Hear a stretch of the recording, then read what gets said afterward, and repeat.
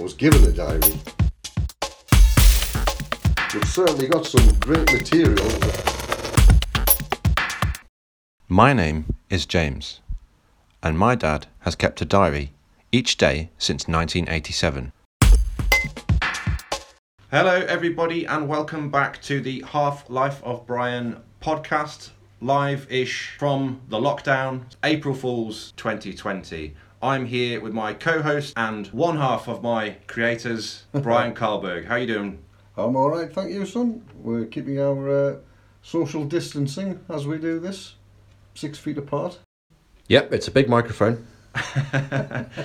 Last week we looked at 1987, the start of the diaries and the start of this whole saga. Now we've got the difficult second album. Yes. We've got 1988. Yes. A big year in and of itself. Sequels sometimes are better. The Godfather, there's one for you. Godfather 2, excellent. Terminator Better 2. than the first, yes, both better than the first ones. And this time I'm armed with the bigger, chunkier version of the diaries as well. Meagre rations last time because the 87 diary was a very slim thing. So hopefully we've got a bit more material. We've put some snapshots up on Twitter already and social media just to show what they look like. They are new and improved. This diary is brought to you by, as per, by 3M. Big shout outs here as sponsors of the 1988 Olympics and Winter Olympics in Seoul and Calgary, which were famous for many reasons that we'll elaborate on in today's podcast. Quick recap for anyone who hasn't checked out the podcast before or seen any of the stuff that we've put out there. Why are we doing this? Why are you here today? Sitting here, 6 feet apart, on April Fool's Day, talking to me about your diaries. Well, we just want to bring to life, with a fresh perspective, all the adventures and mundane things that we did way back then in the late 80s. Hopefully, we'll unearth a few interesting material. Right, so it is April Fool's Day, and one thing that we have put out there already as a little teaser into the diary is the fact that a trick was played on you on this day in 1988. Yeah, my sister, our Sheila, she phoned up feigning concern because we were going on holiday to the Costa del Sol in June. Janet, myself and her, and you, of course, a little 1-year-old at this stage, and we'd got a holiday booked and we were looking forward to it, and she rang up and said she couldn't go. The swine had me worried to death. That's some pretty brutal trolling. Yeah. Just about to go into work on the afternoon shift as well. And she put me out of my misery and said it was an April Fool, so we'll forgive her. There were some pretty good ones this year. I was doing a bit of research around it once I'd seen the entry. One such hoax, there was a couple of hoaxes that were done in 1988. And one big one that we've posted is that Diego Maradona, who will have been at his pomp at this point, was set to join the USSR as part of their international football team.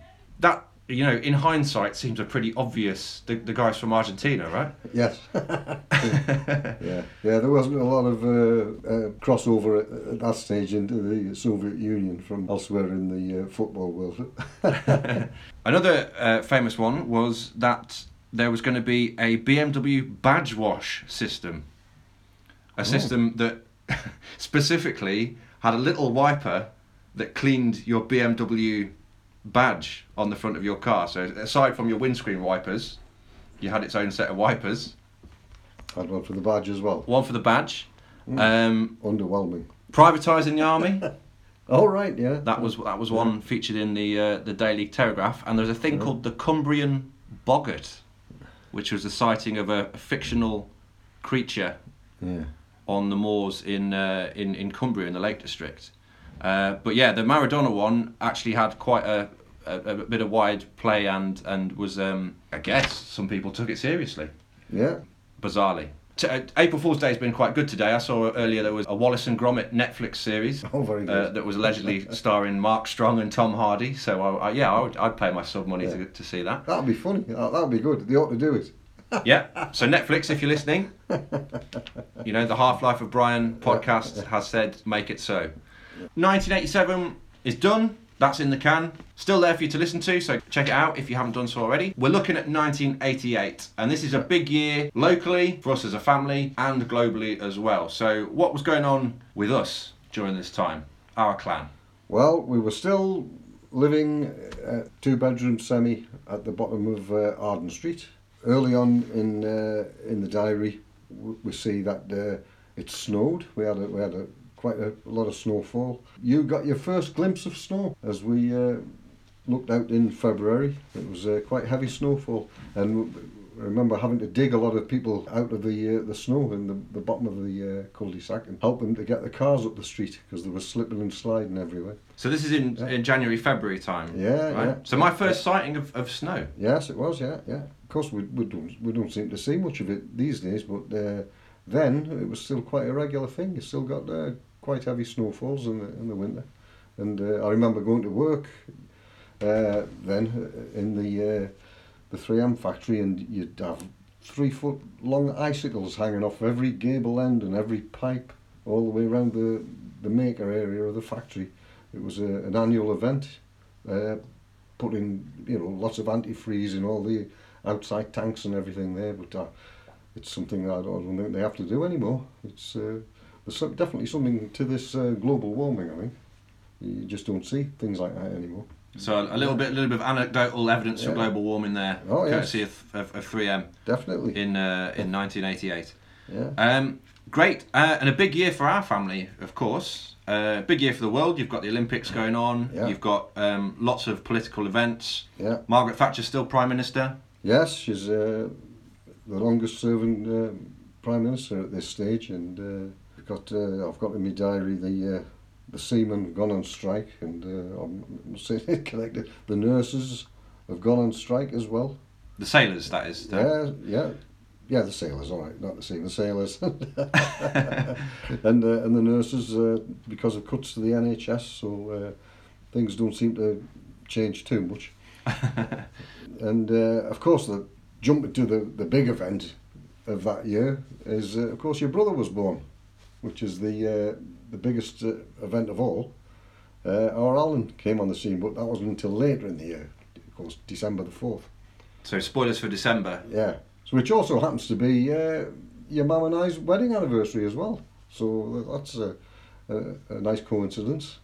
So how long had you been married by the time that I had rolled round and then 2 years later Alan? Well, we were married in 81, so you were born in 86, so 5 years for you and 7 years for Alan.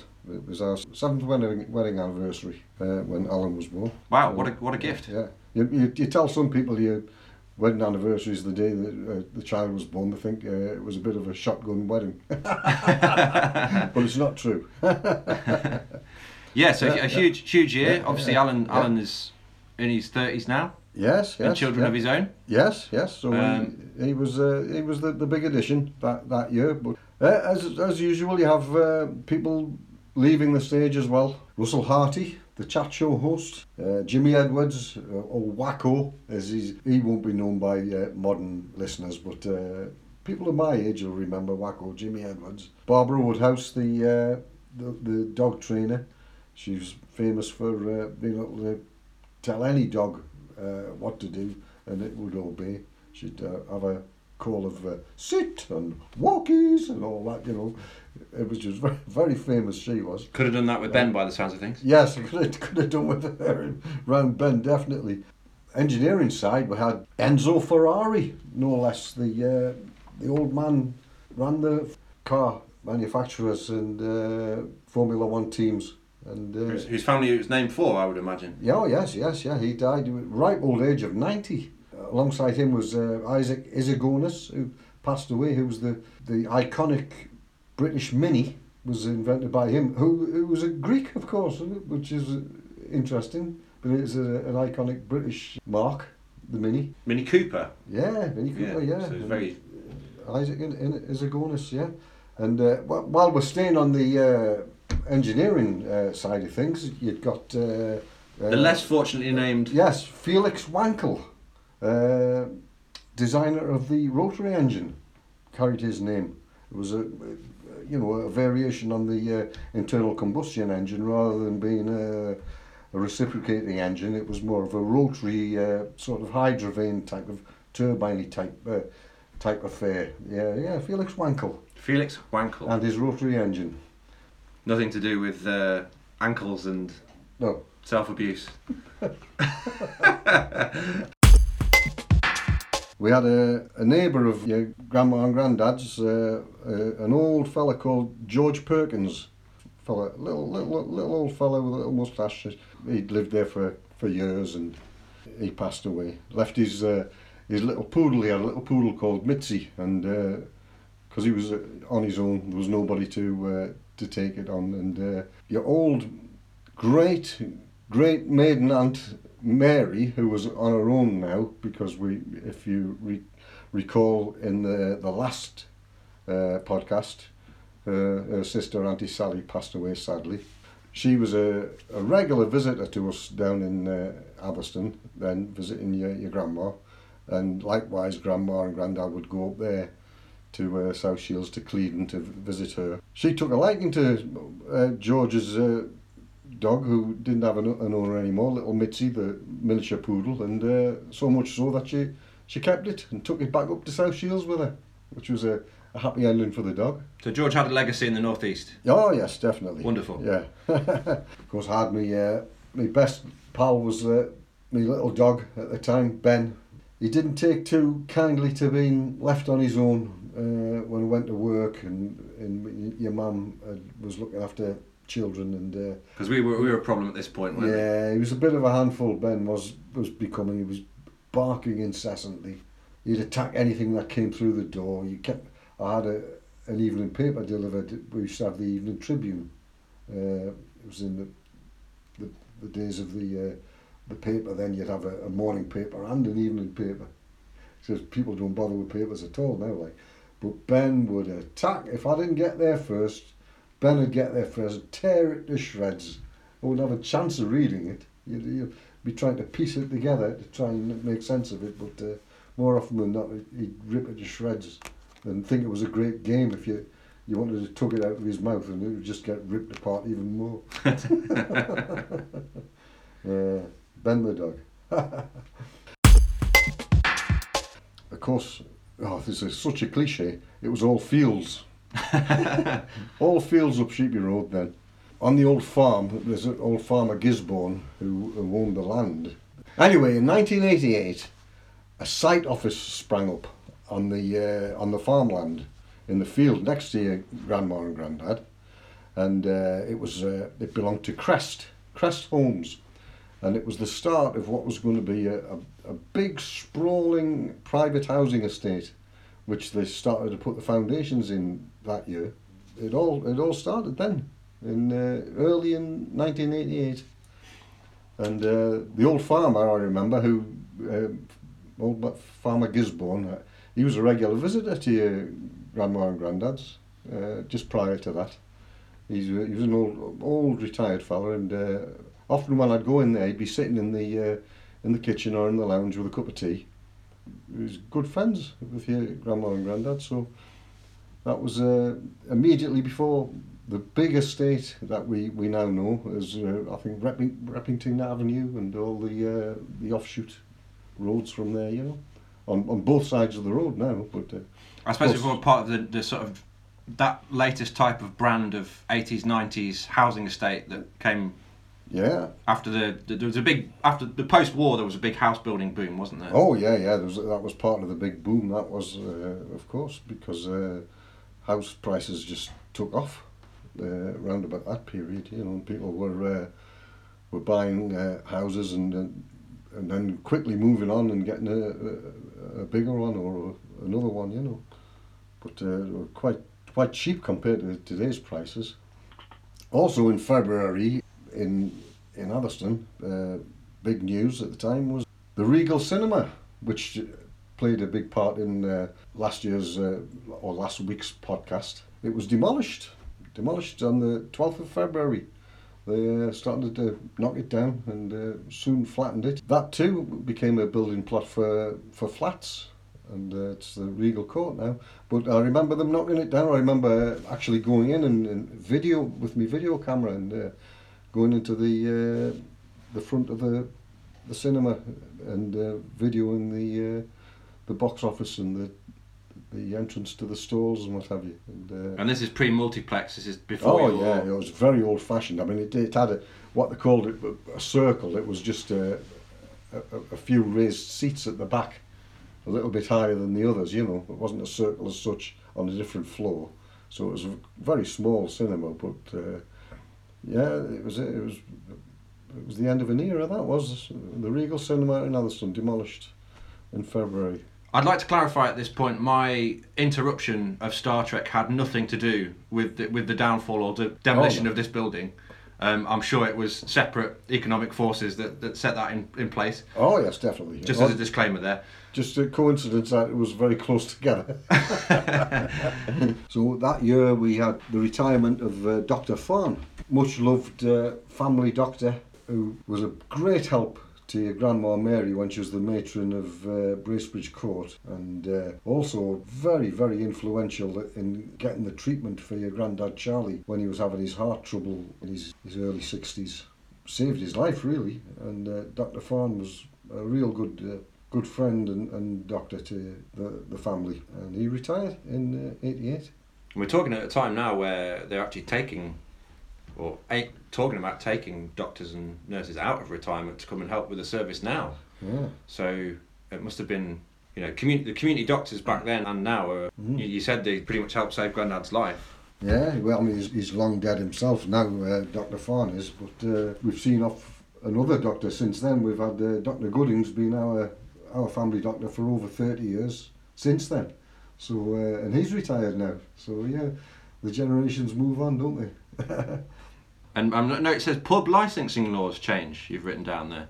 The old licensing laws as we knew them when I first used to go in the pub, and when your granddad used to go in, they'd shout last orders, and they'd have this ritual of putting the towels on just 10 minutes before the pub closed at dinner time or in the evenings. And it'd be about 2 o'clock in the afternoon or at night, 10:30. Putting the towels on what? Putting the towels on the towel. They get the wet towel, the towel off the bar, and they put it over the pumps. The taps, over the taps, and you knew that was it. There was no more beer to be had. That'd be 10:30, closing time at night. And they probably wouldn't have. They'd open at 7 in the evening, say, till 10:30 in the evening, perhaps 11 o'clock on Fridays, and that was it. That was quite rigid licensing laws, and they were scrapped in 1988. So the pubs theoretically could open all day. So everyone thought, well, that's it. We're going to turn into a nation of alcoholics. But I don't know. I'll leave you to be the judge of whether we did or not. I mean, it's a big. What happened then? I mean, nightclubs obviously existed at this point and things like that. Yeah, they had special licenses to stay open longer, but it affected your pubs. Your normal pubs would then extend and stay open until midnight and things like that. Of course, this is and open it all day in the afternoons if they wanted, which they couldn't do before. Right. Yeah. Okay. So yes, and it's a big. Big step. Big change. Big step, big change. It's a big steps and changes in music as well, linked to that sort of thing. I was looking just now at the sorts of things that are in the charts, as well as the sort of things that were popular at the time. There was a big rise towards house music, which is a huge preserve of the early 90s mainly, that sort of rave culture. Yeah. Maybe that sort of things coincided, the sort of changes, attitudes towards alcohol licensing, and then you've got this kind of party vibes coming through in the 90s, and excesses of that sort of thing. Things like Bomb the Bass, big house act like that coming through. The raves and things like that, was it? Absolutely, absolutely. Right, and then Kylie Minogue, it was a big year for Kylie Minogue. All right. Yeah. Just to go on the flip side, the girl next door in the charts off the back of the show Neighbours. Yes. Being shown. Her and Jason Donovan were in Neighbours, weren't they? Yeah, so the Aussie soaps making their way over, and Kylie Minogue, huge. It's also a big year for film. Die Hard was the big action blockbuster out. Oh yeah. During this year, and famously set at Christmas. Oh right. Did you know that, Dad? I didn't know that. No, I just know they've made millions, but not millions. They've made lots and lots of Die Hards. I think I've perhaps seen them all by now. Yeah, Bruce Willis's disappearing hair. Yeah. And energy. Yeah. Throughout them. But yeah, yippee-ki-yay to you, Bruce. To watch films, we'd have to go to the video library because we'd lost the Regal. We all had video players then, videotape players, and there was 3 formats all vying for position at the time. You'd got the VHS, which was to go on to be the dominant one. You'd got Betamax, which alas I invested in. I've still got the Betamax player upstairs in mothballs in the loft now. It's huge. Yeah. And there was the Video 2000 was the poor relation of the 3 really. It was very good system actually, but it just never caught on to the rental market, which that's what they needed to corner.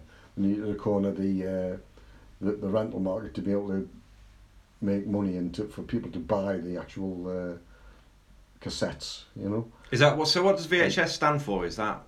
Oh, I wish you hadn't asked me that. We'll find out. Video something. Video home system? Yeah. Let's go with that. Yeah. But I guess what was it? What Video 2000? Yes. Yeah. That was the one format. I was lagging behind the other 2 really. What a forward-thinking. Yeah, but it was good. Nickname. Really, it was a good cassette, and of course the Betamax one was as well. And the VHS was probably the most cumbersome of the 3, I think, really. But it as I say, it cornered the home video and rental market, and that was the clincher. And our local video library was there was 1 or 2, but the best one in Atherstone was Foster's. Jim Foster was a local shop owner who sold electrical goods, all sorts of electrical goods, you know, TVs, radios. White goods, kettles, anything you wanted electrical, he sold in his shop.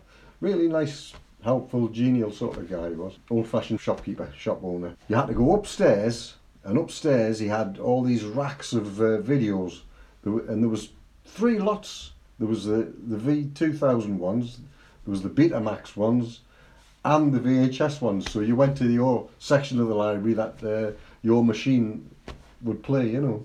Which was a ludicrous situation, really, having 3 different formats, all vying for the same shop space. And I remember it well. Used to go up and hire videos. All that year we hired release on video. Obviously the lag behind the cinemas, you know, because the cinema was still... And these were precursor to things like Blockbuster Video, I gather, which became the mainstream. Oh, yes. These were the small operators really before they came along and cornered the market. But yeah, 3 different formats, would you believe? And we had the Betamax version. Yeah, and pre-DVD, of course. Yes, which became the dominant format for a long time. You were still in the analog world, weren't you? Then we hadn't got digital things, so we hadn't got the telephones you've got now. There was no mobile phones or anything like that. You know, people were still using their landlines or going to red telephone boxes to make calls. This is like another world, really, when you think about it. It's funny because I use DVDs as coasters now. Yeah. And then up the road at the telephone box, you've got a defibrillator in the telephone box. Yeah. A lot of villages as well are using like mini libraries. They're turning the phone boxes, old red phone boxes, into book swaps. So I guess it's a sign of a change in era. You were able to toddle about a bit, and so we'd go before we had Alan in December. We were quite mobile, popping here there for days out and holidays and what have you. We had a nice day in London early on in February where we out there, London.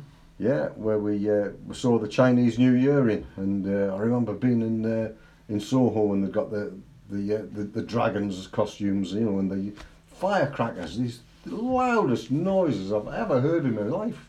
Absolutely deafening. The firecrackers to bring in the new year. That was I bet even you remember that, young as you were. I do remember explosions. Yeah. That was something that did stick with me. Terrifying. And we also went to Speaker's Corner. And a dragon. There was a dragon as well. Yeah, so. Dragon. Yeah, it was really, really good. And we went to Speaker's Corner on that trip as well, and that was fascinating. Speaker's Corner, to see all the people in the afternoon. You have to go in the afternoon, Speaker's Corner. It's no good going in the morning. On a Sunday? On a Sunday, yeah.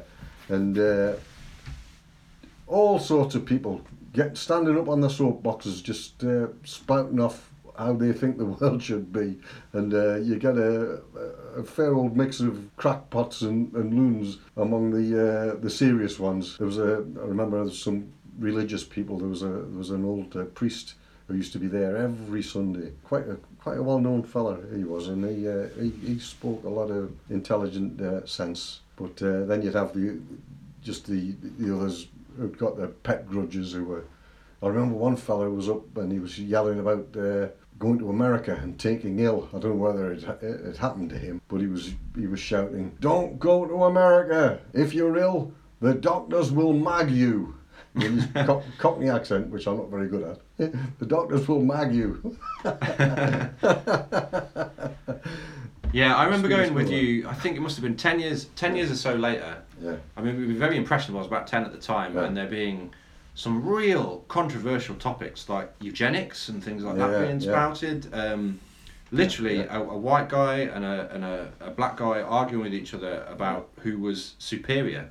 Oh, yes, at the time, and I was that really struck me. I didn't realise I'd been here this year. Yes, we went then. Yeah. It was. I think it was a bit less, a bit more light-hearted this visit in '88. I think it got an edge to it after that. If you went in later years, it became you'd get the jihadists and people like that standing up who wouldn't tolerate any dissent or anything like that, and it became a bit uncomfortable. You know, less of a debate. Less of a debate. It was a bit more of a laugh when we went in '88. You know, I mean, I remember I've never laughed so much in my life. I thought it was hilarious. Some of it, you know, but it got a bit nasty and serious as the years went on after that. Your grandma and granddad Charlie had a lot of trips up north and back, looking after old Auntie Mary, who was now on her own. My great Auntie Mary. They also had real good friends, Roy and Doreen Young. They used to live in London, Roy and Doreen, and Roy was actually Dad's best man at their wedding, and I think they'd been in the Air Force together. So during the war. Yes, they were real good friends.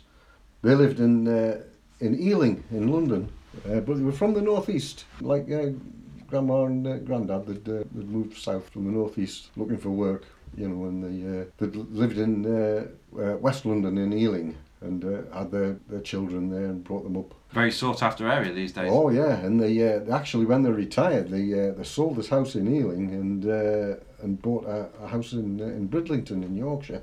So they'll have made a pretty penny on that move, I would imagine. But they were a lovely couple, and they were very familiar visitors at that time of day in 1988, and likewise Grandma and Grandad would go and visit them as well. So and your Grandma Mary also had an invite at that time in 1988 to a nurses' reunion. She'd been a state registered nurse all her life, and worked in the theatres and the wards and the various hospitals, but the Ingham Infirmary in South Shields was where she did a lot of her work and where she trained. Cut her nursing teeth. Cut her nursing teeth, yes. And she had this invite, and in May she went up to the Sea Hotel on the South Shields seafront, where they had their wedding reception as well. And the Ingham nurses were all reuniting in 1988, who'd been working together through the 50s and the 60s, you know. So a lot of them were pensioners and old now. And she had a really good time, I remember. She thoroughly enjoyed that. Shout out to all your nurses out there. Doctors. Yes, the Ingham nurses, the Ingham Infirmary. Remember going there a lot when I was a little lad. I remember having scrapes and bumps and being dragged into casualty to be stitched up. So Grandma was a nurse for a long time, and it was a big year for her. She also met somebody this year, didn't she? She met royalty. Yes. Oh yeah, she that was later on in the year. In the diary, I've got it in November. She actually met the Prince of Wales, Prince Charles, and shook his hand. She wished him a happy birthday, and he replied, "Thank you very much" to her. So that made her day. That did. And get well soon, Charlie, if you're listening. Oh yes. We understand you're feeling a bit rough. Yeah, he's had the virus, hasn't he? Happy birthday from my grandma. That's got to speak volumes. Oh, definitely, yeah. Made his day. We're talking about old George Perkins, who we lost. But of course, Jackie Milburn passed away, age 64, in 1988. The Geordie legend, Newcastle United's leading goal scorer, until Alan Shearer surpassed it. Ashington-born Jackie Milburn used to do half a shift down the pit. Yeah, he was a miner, wasn't he? Yeah, then come up and bang a goal in for Newcastle. The footballers have changed since them days, I think. I can't imagine that would have done your fitness any good. No, I wouldn't have thought so. And well, he didn't. He died at the age I am now, actually. Was he relatively young then? Yeah, relatively young. Yeah. We also Roy Orbison, the big O. He shuffled off his mortal coil as well. Mercy. Yeah. Pretty Woman. Yeah. Obviously, his big big track. Oh, it was, yeah. Well, he had a huge catalogue of songs, did Roy Orbison, yeah. The first one to go, though, in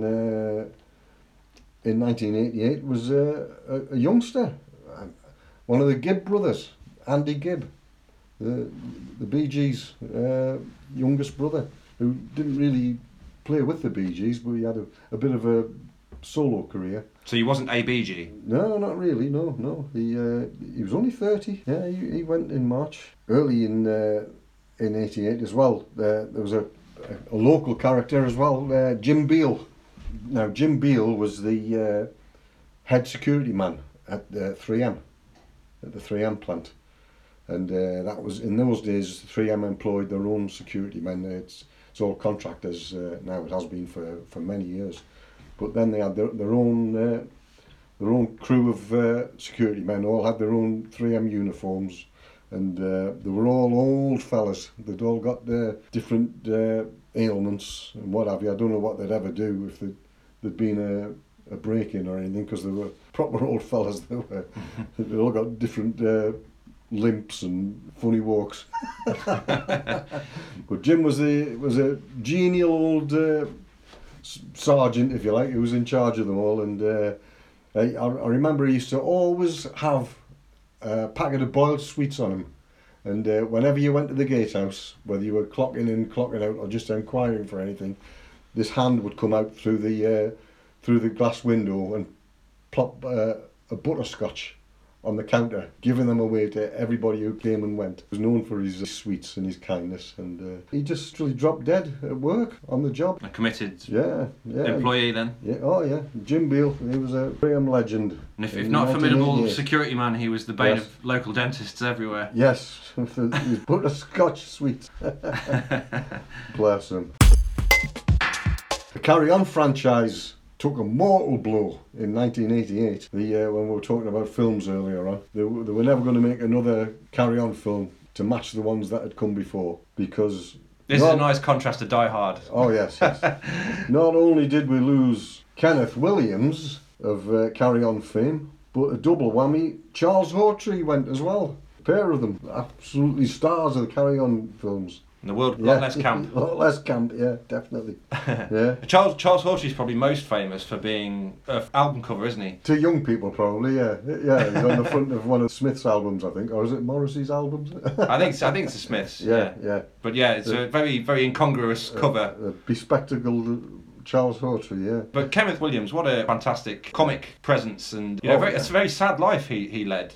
Did he? I'm led to believe, because he was quite. Well, he was only 61 when he died. He's quite obviously gay. But I think he had a very, very hard time of it through mental health, through coming to terms with the attitudes towards that sort of thing at the time. Yes, probably. Yeah. It was very funny. Not just the Carry-Ons, but I remember growing up, we'd listen to, way before your time, and most people who were listening to this time, Round the Horn was a hilarious dinner time radio comedy on Sundays, and he's one of the stars of that, with his the characters that he used to bring onto it. Really, really funny. Rambling Sid Rumpole, that was one of them, I think. He used to have this contorted voice that only he could do. It was really, really funny. So are we going to talk about Kenneth Williams without doing the catchphrases? old matron. Yeah. We'll leave it at that. Yes, we will. Yeah. We can't go that nasal. But infamy was the key. Oh, they've all got it. Infamy, yeah, of course. The key Shakespeare adaptation. Yeah. On the sporting front, Mike Tyson was in his prime. Then he was knocking everybody out, and any notable scalps? He just flattened the great Larry Holmes. I think Larry Holmes had beaten Muhammad Ali. I think, if I'm not mistaken. He was a real hard, last of the real great boxers at the time. Larry Holmes, I think. But he might have been in his late 30s when Mike Tyson beat him. But he beat him anyway, and he'd same as he beat Spinks and Bone Crusher Smith just before. You beat someone called Bone Crusher. That's got to count for something, right? Yes. We had you mentioned it earlier, the Olympics, the Winter Olympics, and that was famous. We weren't setting the world on fire, I don't think, sport-wise then, because it came before the lottery funding and what have you. The golden generation of Team GB yeah, that we've had recently. So them days we didn't have such good ones, I don't think, and it was famous for Eddie the Eagle Edwards. Eddie Edwards. Yeah, who was famous for being not very good. Although I defy anybody who's listening to this to go off one of those ski jumps. You know, I've seen them. I've been near a couple of them, and they're not for the faint-hearted.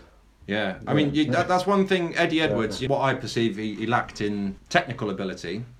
The heart and the bravery and the tenacity. He was made more famous by a film recently, wasn't he? Starring Taron Egerton. Yes, and, I saw that. Yes. Hugh Jackman, in which he was part of that, and that was part of the Calgary Winter Olympics, and he came back a hero. Yeah, with no medals but a hero. Yeah, I remember him coming to Tamworth to the local Snowdome when it opened and helping to cut the ribbon and stuff like that on that. So he became a celeb. Staying with sport, I went to see Newcastle play at Wimbledon early that year at Plough Lane, the old Wimbledon ground, and what a team of animals they were. Absolutely horrendous.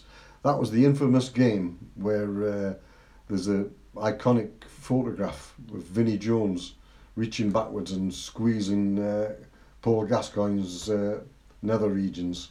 that was I was at that match, and it was horrendous. They just assaulted the Newcastle players all through the game.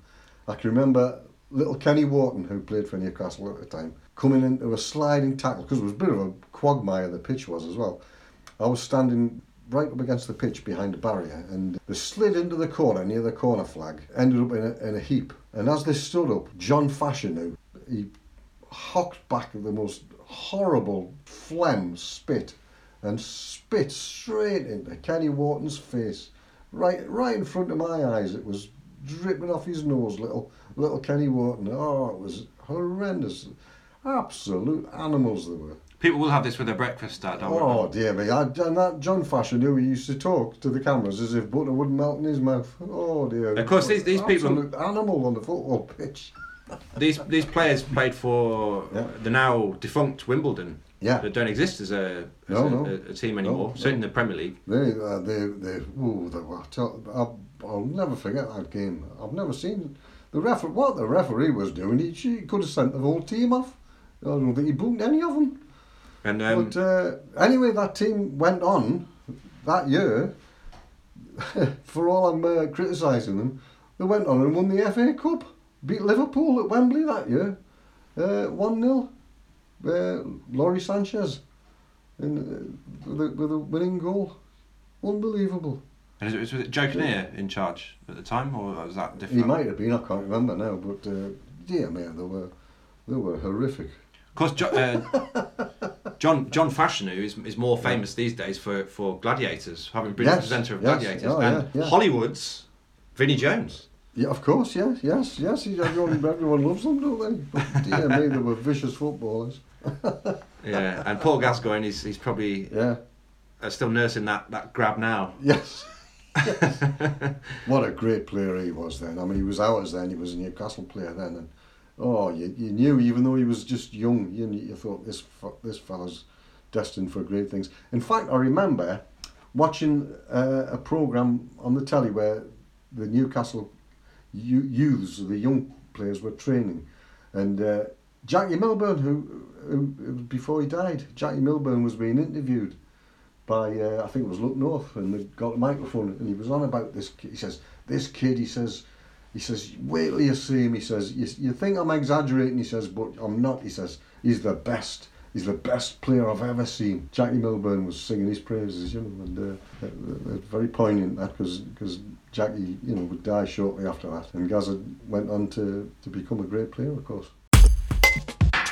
It's interesting, the story, sticking with sport. I also looking at the Olympics itself. I've got here that, and there was a terrorist attack that failed to derail the 1988 Seoul Olympics.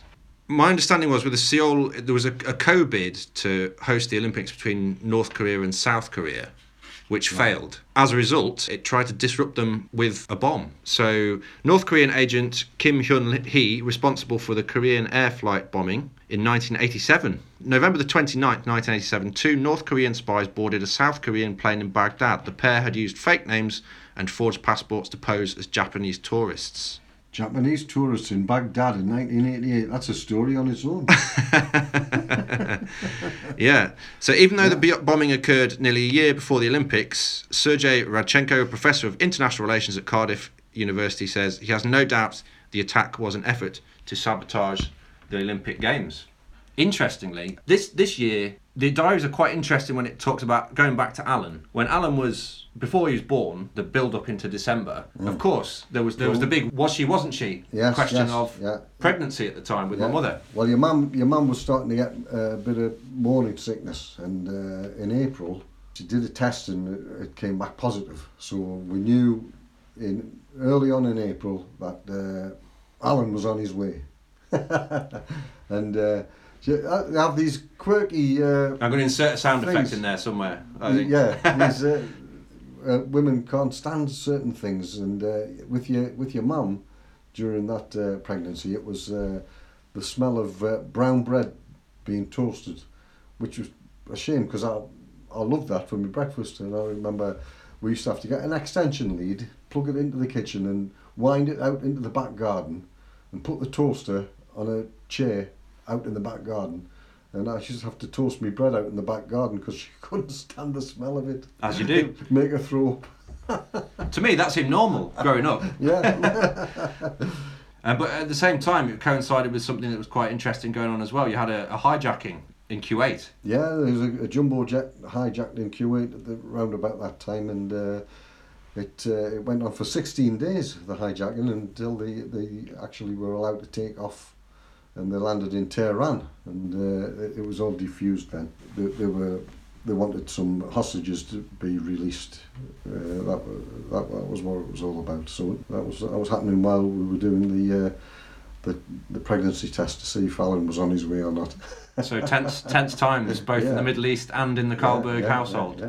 Well, very much so in the Middle East, because you had the Iran-Iraq war had been raging for about 8 years, and it was just coming to its end. They were about to start peace talks between Baghdad and Tehran then, and they'd been firing missiles at each other and doing kamikaze infantry charges and God knows what for years. Thousands of people dead on both sides. The Iran-Iraq war, and we actually locally here, and I remember in Coventry and Alvis, I think it was. That's about 15 miles away, isn't it? 15 miles away. It built these massive steel tubes, which were really long and they screwed together. And it was what they called the Iraqi super gun. Saddam Hussein had wanted a super gun which was going to sort of lie up the side of a hill or a mountain, I think, with the biggest gun the world's ever seen, so you could fire massive projectiles at Iran. And that was being built up the road? It was being built in Coventry, that was. People forget these things, but I got it all written in the diary, that was. The super gun. So the Coventry super gun intended for Iraq? For Iraq, to fire at Iran, yeah. Oh, yeah. We've had our fingers in a lot of the mischief that goes on in the Middle East and around the world. We certainly have. Really, you're talking about Iraq. Iraq didn't really exist until early in the last century, when a British civil servant, it was a woman called Gertrude Bell, if anyone wants to look that up. She drew up the boundaries of the modern Middle East, of Iraq and Iran, really, and places like Mesopotamia and stuff like that all got swallowed up, and all the different, like the Marsh Arabs and the Sunnis and the Shias and the Kurds all got lumped together, really, on Gertrude Bell's boundaries. Because a big part of the Kuwaiti hostage situation was that Shiite Muslim prisoners were to be released, I believe. Oh, yeah. And then, you've got Iraq as well. I mean, we had what was called the Anglo-Persian Oil Company, who did the early exploration after the First World War, and it was all British instigated, and that was later to become BP, and there was a fella called Mossadegh, who was their prime minister, who said, "Well, I haven't been exploited by these Western companies anymore," and he put an end to it. But then, of course, he got overthrown, and us and the Americans put the Shah of Iran in control. Then it was our man, and of course, that didn't last long, and they had the revolution, and we brings us up to where we are now. Still in turmoil. But we had the super gun from Coventry. So there you have it, guys. There's like a 40-year history of the Middle East there. Yeah. Combined with the super gun made up the road in our very own Coventry. Yeah. Meanwhile, importantly, Mum and Dad were having an extension.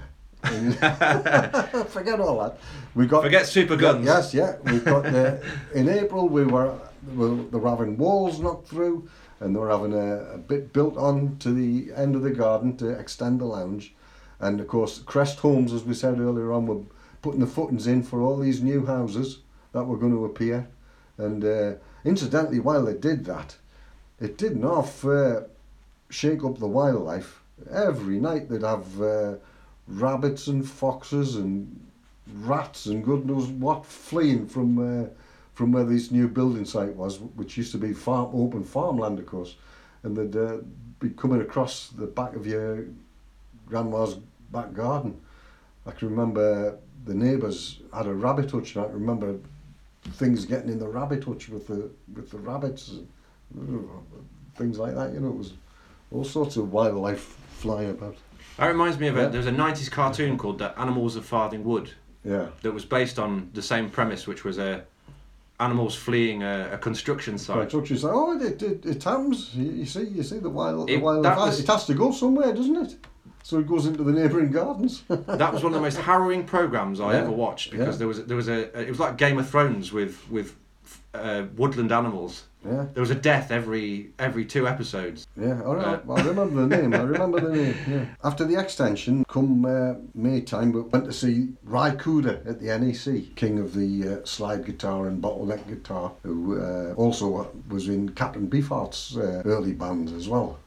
Somebody who I like to listen to. Captain Beefheart. Yeah. Google that one. Yeah. Millennials. Yeah. Not everybody's cup of tea. But anyway, Ry Cooder did a fantastic concert at the NEC, sold out. But I remember, which was a quirk of the time, I remember him, before he would perform, I remember him coming to the front of the stage and saying, asking everybody to put their cigarettes out, because Ry Cooder, I perform better in a smoke-free environment.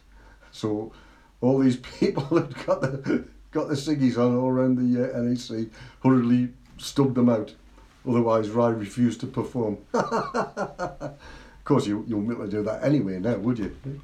Well, you say this, but I went to watch Velvet Revolver, which had the former Guns N' Roses guitarist, Slash. Oh, wow. Top hat, everything. That'd be good. I even got a pic from Duff Keegan who was the bass player. I might have trod on someone's hand to get it. Excellent. Well, not excellent for that hand, but I get your point.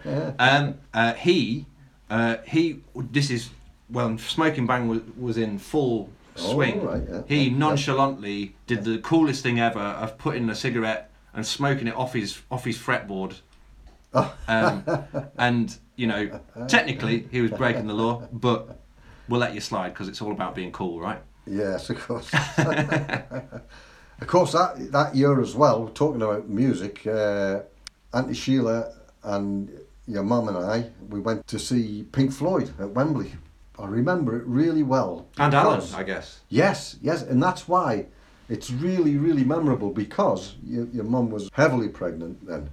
And you could actually see Alan doing like somersaults and moving, because it was so loud and noisy and flashy lights and everything. He must have sensed it or felt it, because there was elbows and knees and things pushing against your mum's tummy from the inside, as if he was dancing and somersaulting inside. And in utero mosh pit. While 3M were doing One of These Days, or the noisier songs that they did.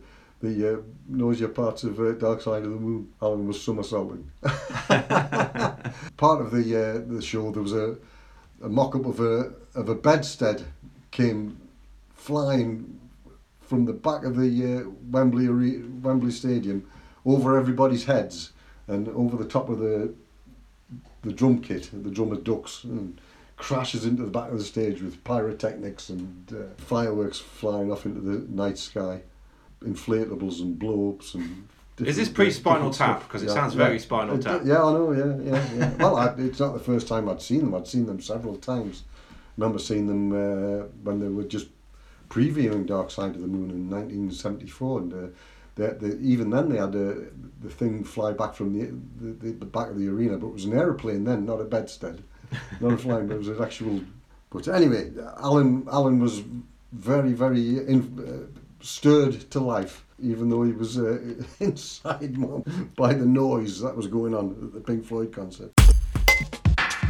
Well, there were some nice trips that year. We went to the Beamish Museum in Durham, which with your granddad Charlie, I remember he loved that, because it was memories for him for his youth, really. The style of houses and the mock-up of the pit there, and the public transport and the shops and everything, which he can remember as a lad, and he was giving us a guided tour, really. Because one of the things you mentioned once we'd completed the last podcast is we've actually talked about people whose generationally have spanned several centuries. Yes. We've got people who feature in these diaries, yes, who will be post-2000. Yeah, it's a good point, because Auntie Mary was on the scene still at the time. Old, great Auntie Mary, and she was often in Atherstone, or we were often up there in South Shields at her house. She would pick you up when you were little and nurse you, because she'd been childless herself, so she loved an opportunity to give you a cuddle, So there was somebody, you very much a person of the third millennium and the 21st century, even though you were born in the last one. You were having physical contact then with a lady who was born in the 1800s. Wow. In the late, albeit 1899, I think she was born. So you were, that's something that you're just not going to encounter anymore. Today, isn't it? Fascinating. Yeah, it is. Yeah. The diaries also tell that I had a bit of a penchant for headbutting people at this point. Oh dear me! Yeah, in several places in this diary, I describe you being picked up by, I think once by your mum's Auntie Reen. I always knew when you were going to do it, because you'd swing right back and then you'd come forward at a rate of knots, and you'd absolutely stick the nut on whoever it was who was holding you. And poor woman, Auntie Reen nearly knocked her out. That doesn't sound like me. Yeah. And Auntie and Nana, poor little Nana, and she was only a little slight woman. Dear me. So I didn't headbutt someone from a different century? No, you didn't do it to old Auntie Mary, no. Opportunity missed. No. Yeah.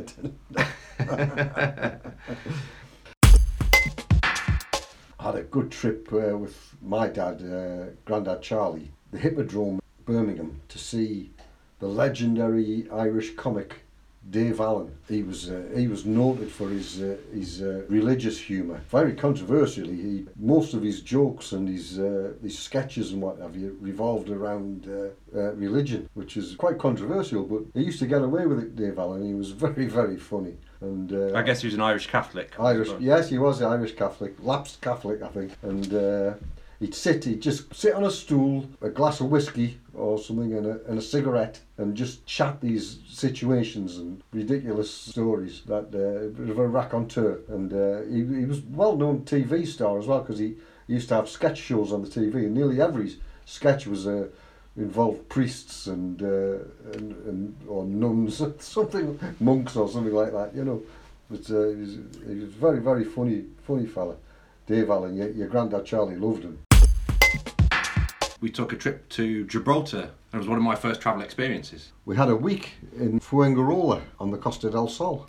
You, me, Mum and Auntie Sheila flew out to Malaga, and then we got a bus from Malaga to Fuengirola, and we stayed in this nice apartment that I'd rented from a friend. Was this typical to do at the time? Was it because we're living in an age now where you can jet set off in Australia within 24 hours, no problems. Was this typical? Oh yeah, I mean, the only untypical thing was that it was a friend who owned the apartment, you know, rather than going with a holiday company. We had a nice week there, right on the seafront in Fuengirola. We hired a car one day, and we had a day in Gibraltar. I can remember approaching Gibraltar. There's the Rock, yeah. The last town in Spain before you cross over the border into Gibraltar is a place called La Linea. There was these they looked like itinerants. They were you know, a very dodgy looking bunch of people with sticks and clubs actually, which was quite scary. Welcome. And they were and they were like directing traffic, and they were telling us where to go, and they wanted us to corral us into this along this promenade to park up and obviously take money off us, and they were going to watch our cars, you know. And I remember thinking, this doesn't look right. You know, I don't like the look of this whatsoever. And I was hesitating, and this particularly mean-looking fella was sticking his face into me windscreen, like saying, you go, you stay here, you pay me now, you know. And I remember thinking, this is not right. And I just put my foot down and drove past him and carried on over the line and across what turned out to be an airstrip. So you drive across the airfield, and then you come to Gibraltar properly. It was another couple of miles, really, drive. A lot of these people were doing as they were told by these yobs, and having to abandon their cars to them, like the old-fashioned kind of watch your car, mate. We didn't fall for it anyway, and we carried on into Gibraltar properly, got parked in a proper car park in Gibraltar, so we saved ourselves having to walk a couple of miles. Once we were there, it's surreal. You're in an English town. You know, the high street with Marks and Spencers on it, and all the normal shops that you would see at home, and Bobby's on the beat, and red phone boxes. Red phone boxes. I don't know if you'd see Bobby's on the beat now, actually, but you did there then. And old, you know, pubs with old English names, you know, like the Red Lion and things like that. Mind you, see that all over the Costa del Sol anyway. But yeah, we had a nice time, and we actually went up the rock then. Saw the famous monkeys and the Barbary apes. Yeah, Barbary apes. Yeah, and looked at the view. The view's fabulous. The harbour, and there's very busy shipping lanes there. Then we set off back then to Fuengirola. After that was a nice day spent in Gibraltar. Of course, your mum was expecting Alan, and she was quite heavily pregnant. So she bless her, she manfully walked all over the place when we were there. But we spent a lot of time sunbathing as well, and lazing in the back garden of these apartments that we were at. Actually saw my first dead body. Like we were there, we heard this massive metallic crash, and I went a run around the front of the apartments to have a look, and it was the busiest road you've ever seen. That was the one bad thing about that place. There was a road which hugged the coast, and it was the main road. All the traffic, like a highway. Was on a highway. It was only two-way traffic, but it was non-stop. And of course, every now and then, when there was a gap in the traffic, somebody would try and overtake, you know. And they had the most horrendous accidents. And you took your life in your hands every time you went across this road. Anyway, I heard this crash, and I looked, and sure enough, there'd been a head-on collision with a couple of cars. One of them was definitely a tourist car, and you could see this body hanging out of it. It was awful. I'd never seen anybody seen one up till then. So yeah, that was an incredible experience.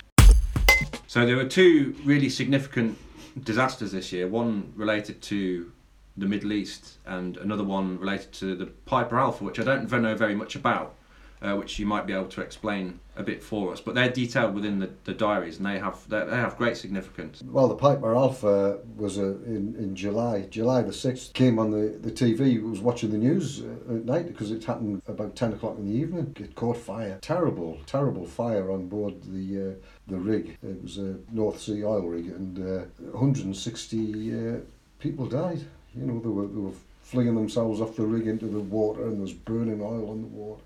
And have you a dreadful disaster.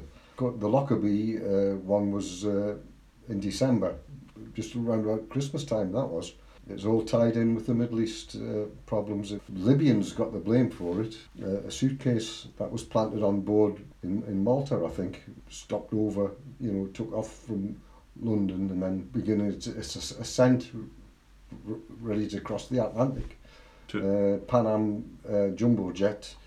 And it was about 31,000 feet, and of course this bomb exploded in the hold, and the whole plane just blew up with 260 people. Well, 260 people died in total, you know, including those on the ground. And in the skies above Lockerbie. So Lockerbie's Lockerbie, yeah, landed on a residential area, you know, and killed people on the ground as well. Dreadful disaster that was, and there was a local couple actually on the plane. You know, there was a young couple, a young girl from Kingsbury and a fiance from Binley Woods in I think it's Coventry, and they were on their honeymoon. I think at such a young age, they were among the victims. Very bad that was. Yeah, talking about Piper Alpha.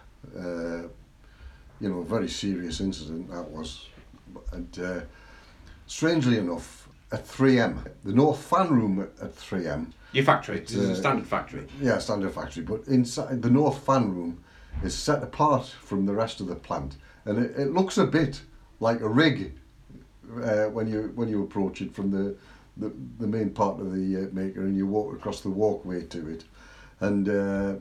Inside it's got all these gas pipes and fan sets and burners and what have you. I can remember we couldn't get this burner to work, me and the electrician Keith Jones, who I was on shift one night. We were having a heck of a lot of trouble with it. I had the idea. I said, well, if we disconnect this gas main, and I'm talking about a gas main, this pipe was a good 2-inch pipe. You know, big chunky one with full of bolts. And anyway, to cut long story short, at my behest, we undid this section of pipe, and then we set the burner up we got the gas turned off. Anyway, the automatic shut-off valve ended up clicking open, and this spark came on. We didn't think there was a spark, that was it. But there was. This spark came on from the ignition, and it ignited the gas from this this pipe, which is a good 6 or 7 feet away, and this massive flame shot out. It must have been about 15 foot long, this flame, like a flamethrower across the aisle, and I leapt like Batman at this big valve, and I swung on this valve because it was like a lever valve to shut it off. And in my haste, I hung on it the wrong way at first, so I was like trying to open it up even more. Anyway, Pyromania. Yeah. And so when I gathered my thought, I shut it the other way, and this flame stopped. And I can remember Keith Jones, who I was on with, he said, I thought, God, I've never been so frightened in my life. And he was on the floor rolling around, killing himself, laughing. I says, what are you doing? I said, well, it was really dangerous, that, you know, and he thought it was hilarious.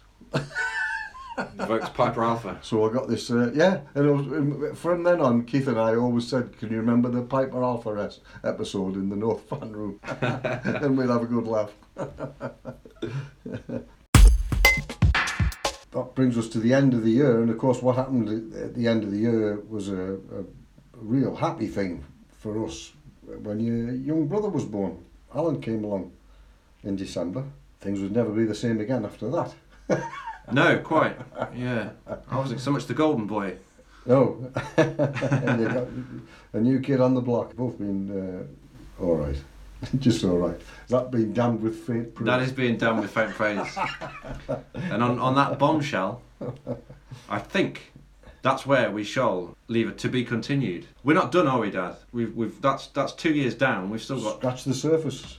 The rest of the 80s, all the 90s and the noughties and the teenies to go. the Millennium Bug, the fall of the Berlin Wall, Yeah. and whatever was going on with our lot at that point. Oh yeah. Newcastle being relegated. Which one? Again.